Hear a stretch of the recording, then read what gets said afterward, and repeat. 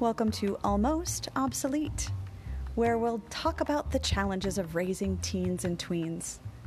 My name is Susie John, and I'm so glad that you're here.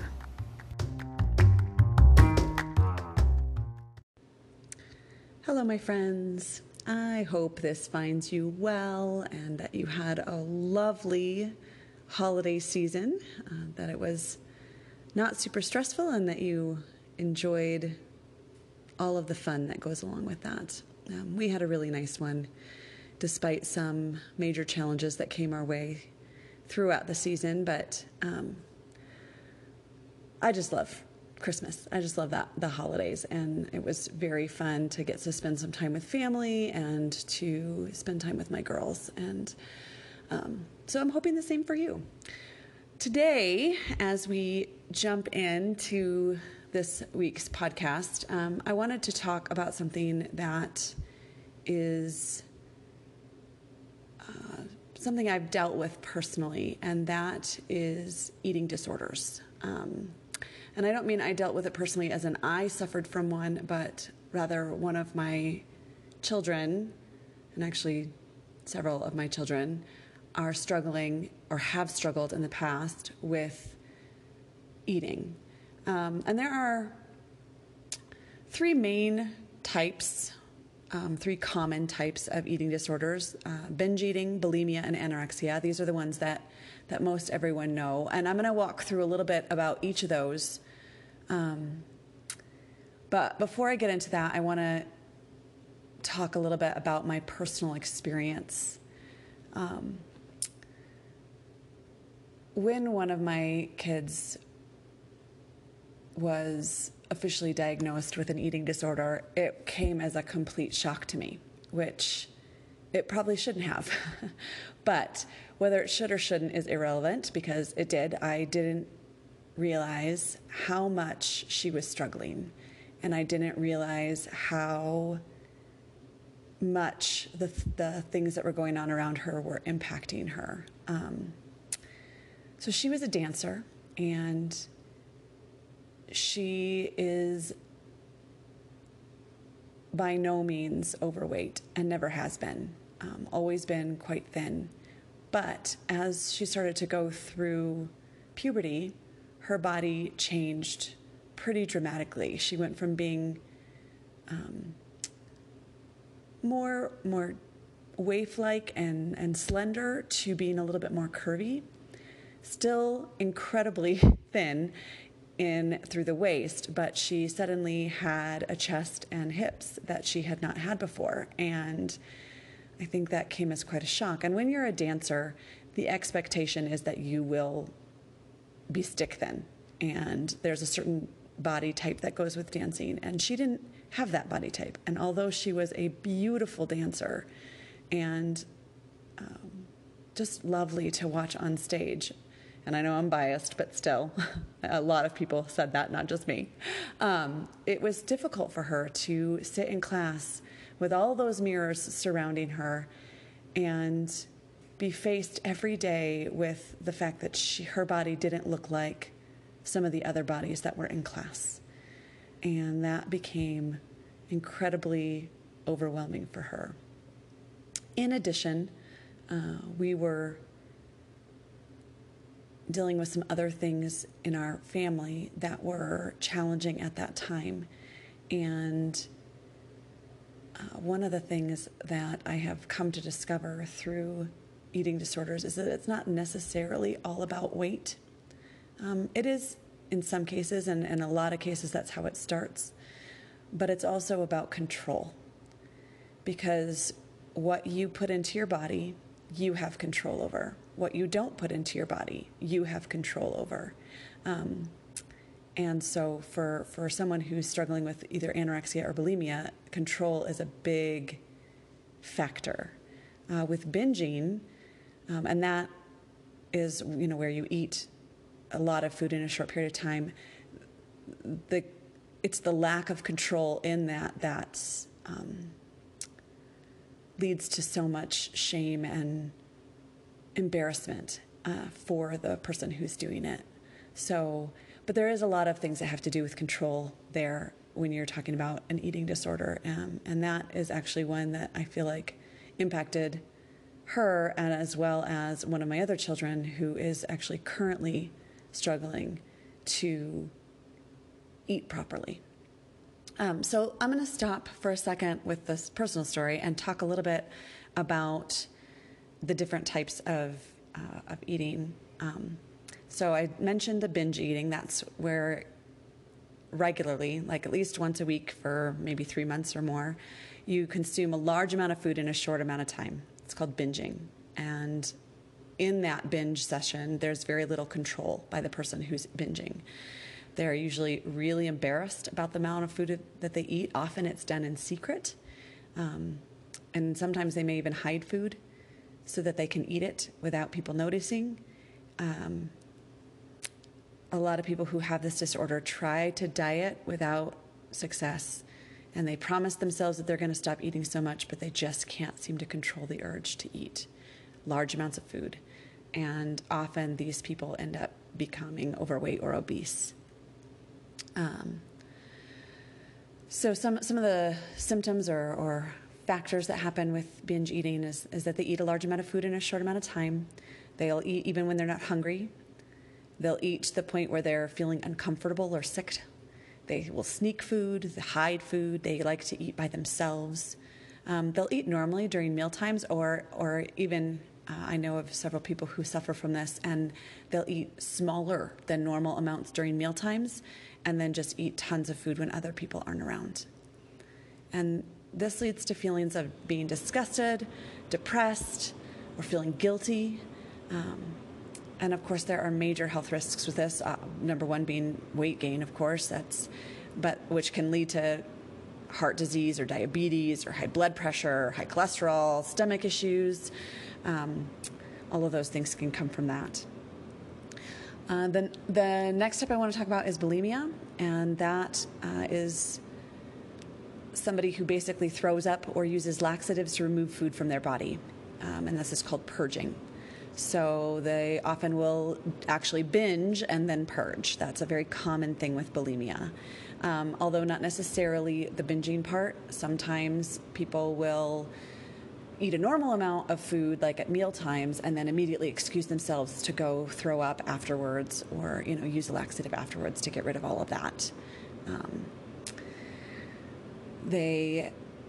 People who do this will hide it. I think that's the case for all of these. That it's very secretive. It's very much related to shame, and shame likes to be kept in the secret, in the place where nobody knows, and so that's often what happens with bulimia. People who have bulimia often are close to a normal weight, but their weight may go up and down depending on their cycle of how they're eating and binging and purging. So some signs might be that they're sneaking food, they're hiding empty containers of food, they're skipping meals or eating only small portion sizes during regular meal times. They avoid eating around other people. They'll vomit after eating, so they'll often, like I said, excuse themselves from the table after eating, immediately go to the bathroom to vomit. They use maybe water pills or laxatives. They often fast, or they will exercise aggressively in an effort to try and control their weight. Some of the health risks, once again, is weight gain because of the bingings in some cases, stomach problems, heart problems, kidney problems, dental problems. You can't vomit all the time and not have issues with your teeth. And in severe cases, it can actually lead to death. And then there's anorexia nervosa. That's where people are obsessed with being thin. So they don't want to eat, and they're afraid of gaining weight. And they constantly worry about how many calories they're consuming or how much fat is in their food. Or they may actually also take diet pills, laxatives, or water pills to lose weight. They may over-exercise. People with anorexia think that they're fat even if they're very thin. So they kind of have a body dysmorphia thing where they look in the mirror and they see a fat person even when everyone else would look at them and think that, oh my goodness, they're so thin and something is wrong, right? So symptoms of anorexia one of them is being very thin, or feeling overweight in spite of being very thin. There's a fear of gaining weight, obsessing about food, constantly counting calories, carbohydrates, or fat. They sometimes will create food rituals. For example, like they'll chew each bite a certain number of times before swallowing. They'll exercise excessively. Maybe they'll use diet or water pills or laxatives. Their periods, if they're female, their periods are often irregular. They often feel cold, and many times will end up wearing baggy clothes to cover their weight loss. And there's a lot of health risks involved with anorexia as well. They have trouble concentrating, stomach problems, heart problems, kidney problems, osteoporosis. Their hair and skin dries out and is brittle. It may be weakness, and of course, in very severe cases, it can lead to death. So this is a very serious problem for anyone, but it does impact our teens in a pretty significant way. So many teens are influenced by what they see in social media or even what they see around them and what they hear. It breaks my heart to think about the times when maybe I talked about needing to lose weight or whatever in front of my kids that potentially made them question their own weight. Obviously, in recent years, I've been very careful about how I talk about diet and exercise. I try and focus more on being healthy as opposed to being a certain weight. But I still fail in that sometimes because it's so ingrained in your brain, right? I did find some interesting statistics about eating disorders in teens that I wanted to share. I think it's interesting that 50% of teen girls and 30% of teen boys use unhealthy weight control behaviors.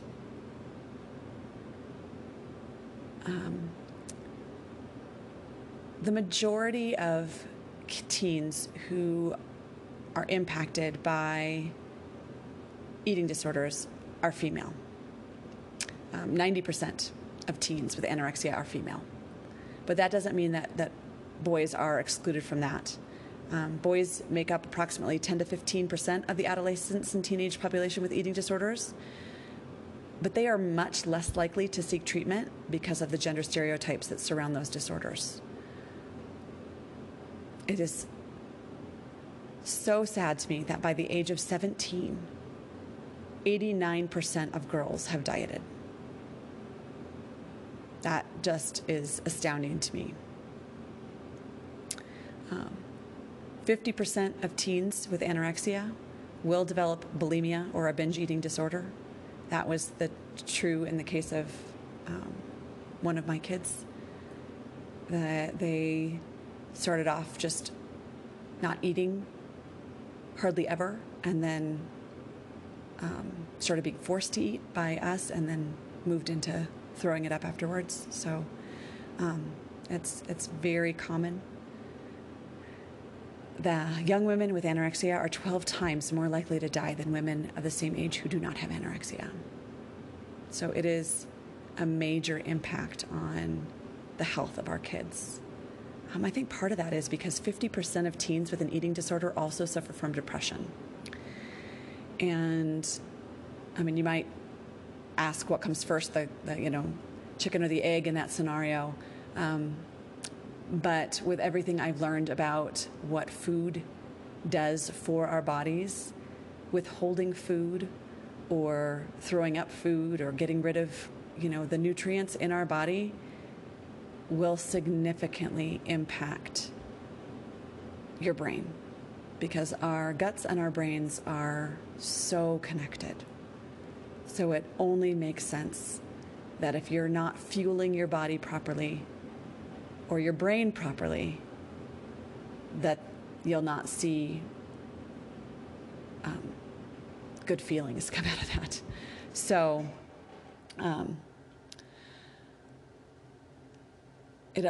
also to note, 69% of females ages 10 to 18 state that photographs or images of models and celebrities in the media motivated their ideal body shape, so they're very impacted.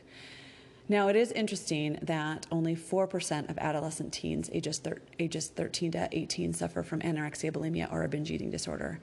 I'm not sure I believe that statistic. I believe that it's probably higher than that. I think that a lot of kids don't get the help that they need, and they don't ask for the help that they need.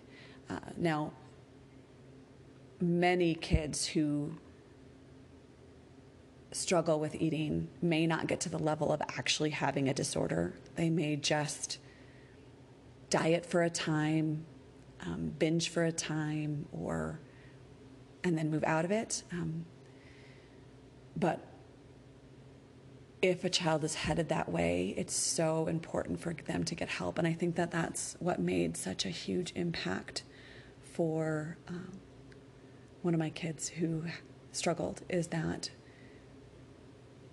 when she went into the doctor and told the doctor that she wasn't eating properly, because of course they ask questions like that, to look for that. And they came out and told me that she was struggling with an eating disorder. We immediately went into getting the help that she needed. So she got a team of doctors that were there to help her, a psychologist, a nutritionist, and a doctor that specialized in eating disorders specifically. So it actually didn't take very long of seeing all of those doctors before we were able to start righting the wrongs in the case of that child. And some of that came from me having to be very on top of their diet. So I ended up having to do things like force the child to eat in front of me, or if they were at school and couldn't, she was required to send me videos of her eating. Now, obviously, that didn't stop her from going and throwing up the food afterwards. But I think with the help of the other doctors, that she was able to recognize that what she was doing was going to be extraordinarily harmful to herself. And the other thing was that we ended up eventually removing her from the situation where she was in a place where it was so important for her to be super thin. She did eventually end up quitting all of her dance classes, but she had been in a special school for dance, and we removed her from that school. And that, I think, also made a huge impact. I think the important thing to remember when you have a kid who's struggling is that there is help available, and to not be afraid to get that help. There can be so much shame and embarrassment that comes from that, not only for your child themselves, but as a parent. I can't tell you how awful it felt to see my kid struggling and realize that I didn't know and that I wasn't aware. And I felt like such a terrible mom. But it did help when seeing some of that child's doctors. They made a very specific point to let us know as the parents that it wasn't our fault, that we were not to blame, that some kids just have a switch that gets flipped and they get to that point where they need serious help. And so that is probably the number one thing I want to tell you, my mama friends, is that if your child is struggling with eating disorder, it is not your fault. You did not cause it. Nothing you did made it happen. There was a variety of factors that all led to this perfect storm of your child suffering in this way. But the good news is you can help. And I want to kind of talk through some of the things that you can do to help.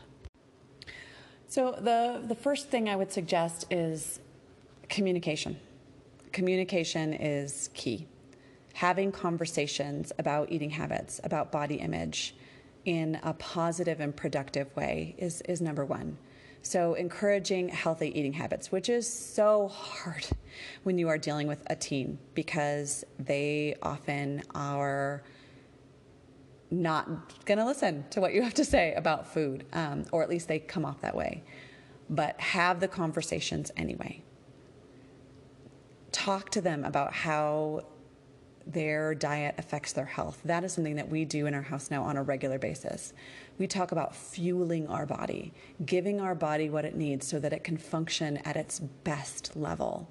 And that means eating fruits and vegetables. That means not always eating junk food. Does that mean you never eat junk food? Of course not. Of course you can have junk food now and again. Absolutely. But you also got to have those fruits and vegetables. You also have to make sure you're incorporating healthy fats. You're incorporating good amounts of protein. And that can be hard too. I know so many teens in this day and age who want to be vegetarian or vegan. They don't want to eat meat. I've got several in my own house that are that way. And I'm like, that's fine. You don't want to eat meat. I get that. But then you have to get your protein from other sources. So, we talk about what that means. It's important also to discuss what they see in the media, right? Talk about how distorted things are in the media now. The filters that you see, the way that you can angle your body to make yourself look thinner. I mean, all of this stuff, Photoshop, for goodness sakes. You can do all sorts of crazy things right on your phone with your body to make it look different than it actually is. And, talk about how what we see is not necessarily truth. Talk about self-esteem and self-image and the fact that body image is different for different people. I have all 4 of my kids have very different body types. It's almost kind of crazy to me, but they do. And so not one of them seems to have the same body type as another. And so we talk about it a lot in our house that we're shaped differently, that I look different from my eldest, and that my other kids look different from each other too, and that our bodies go through changes. This is especially helpful when they're starting to go through puberty.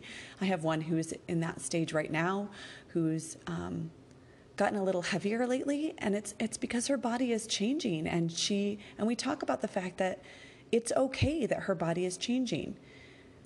That it's what is important is what you put into your body, that it's good for you, and that it feeds you and it fuels you and it gives you what you need so you can do gymnastics or play soccer or do lacrosse or dance or whatever it might be. That the fueling is the important piece, right? Helping your child to feel like their things are, I don't want to say within their control, because there's so much that's without our control, but that was what came to mind. But that they have choices, and talking about hard things in the house can help them work through their control struggles, right? Talk about your own struggles with control. I mean, I always joke that I'm a control freak, and I want my kids to understand that that's not necessarily a good thing, that there are things outside of our control. And that's okay too. What we can control is who we are as people and how we live our lives. And that includes making sure that we're fueling our body so that it can work to its optimum ability, right? And then, of course, talking about the dangers of dieting, emotional eating, binge eating, all of those things. Talk to them about anorexia. Talk to them about bulimia. Let them know what those things are and what the damage is that can happen through those. And if, my friends, you suspect that your teen might have an eating disorder, please get help. Reach out to professionals. Bring them to the doctor to talk to to your child. And the doctor will then recommend if they need more intense support. But there is no shame in that. There really isn't.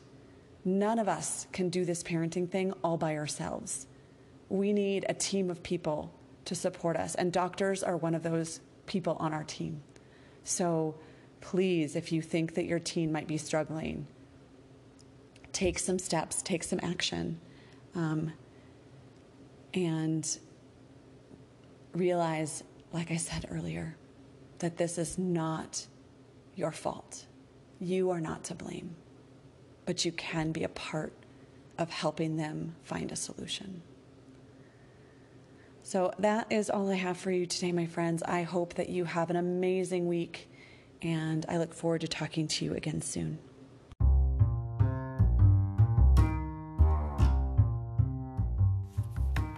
Thank you for listening to this episode of Almost Obsolete. If you'd like to reach out to me, I'd love to hear from you. My website is www.susiejohn.com.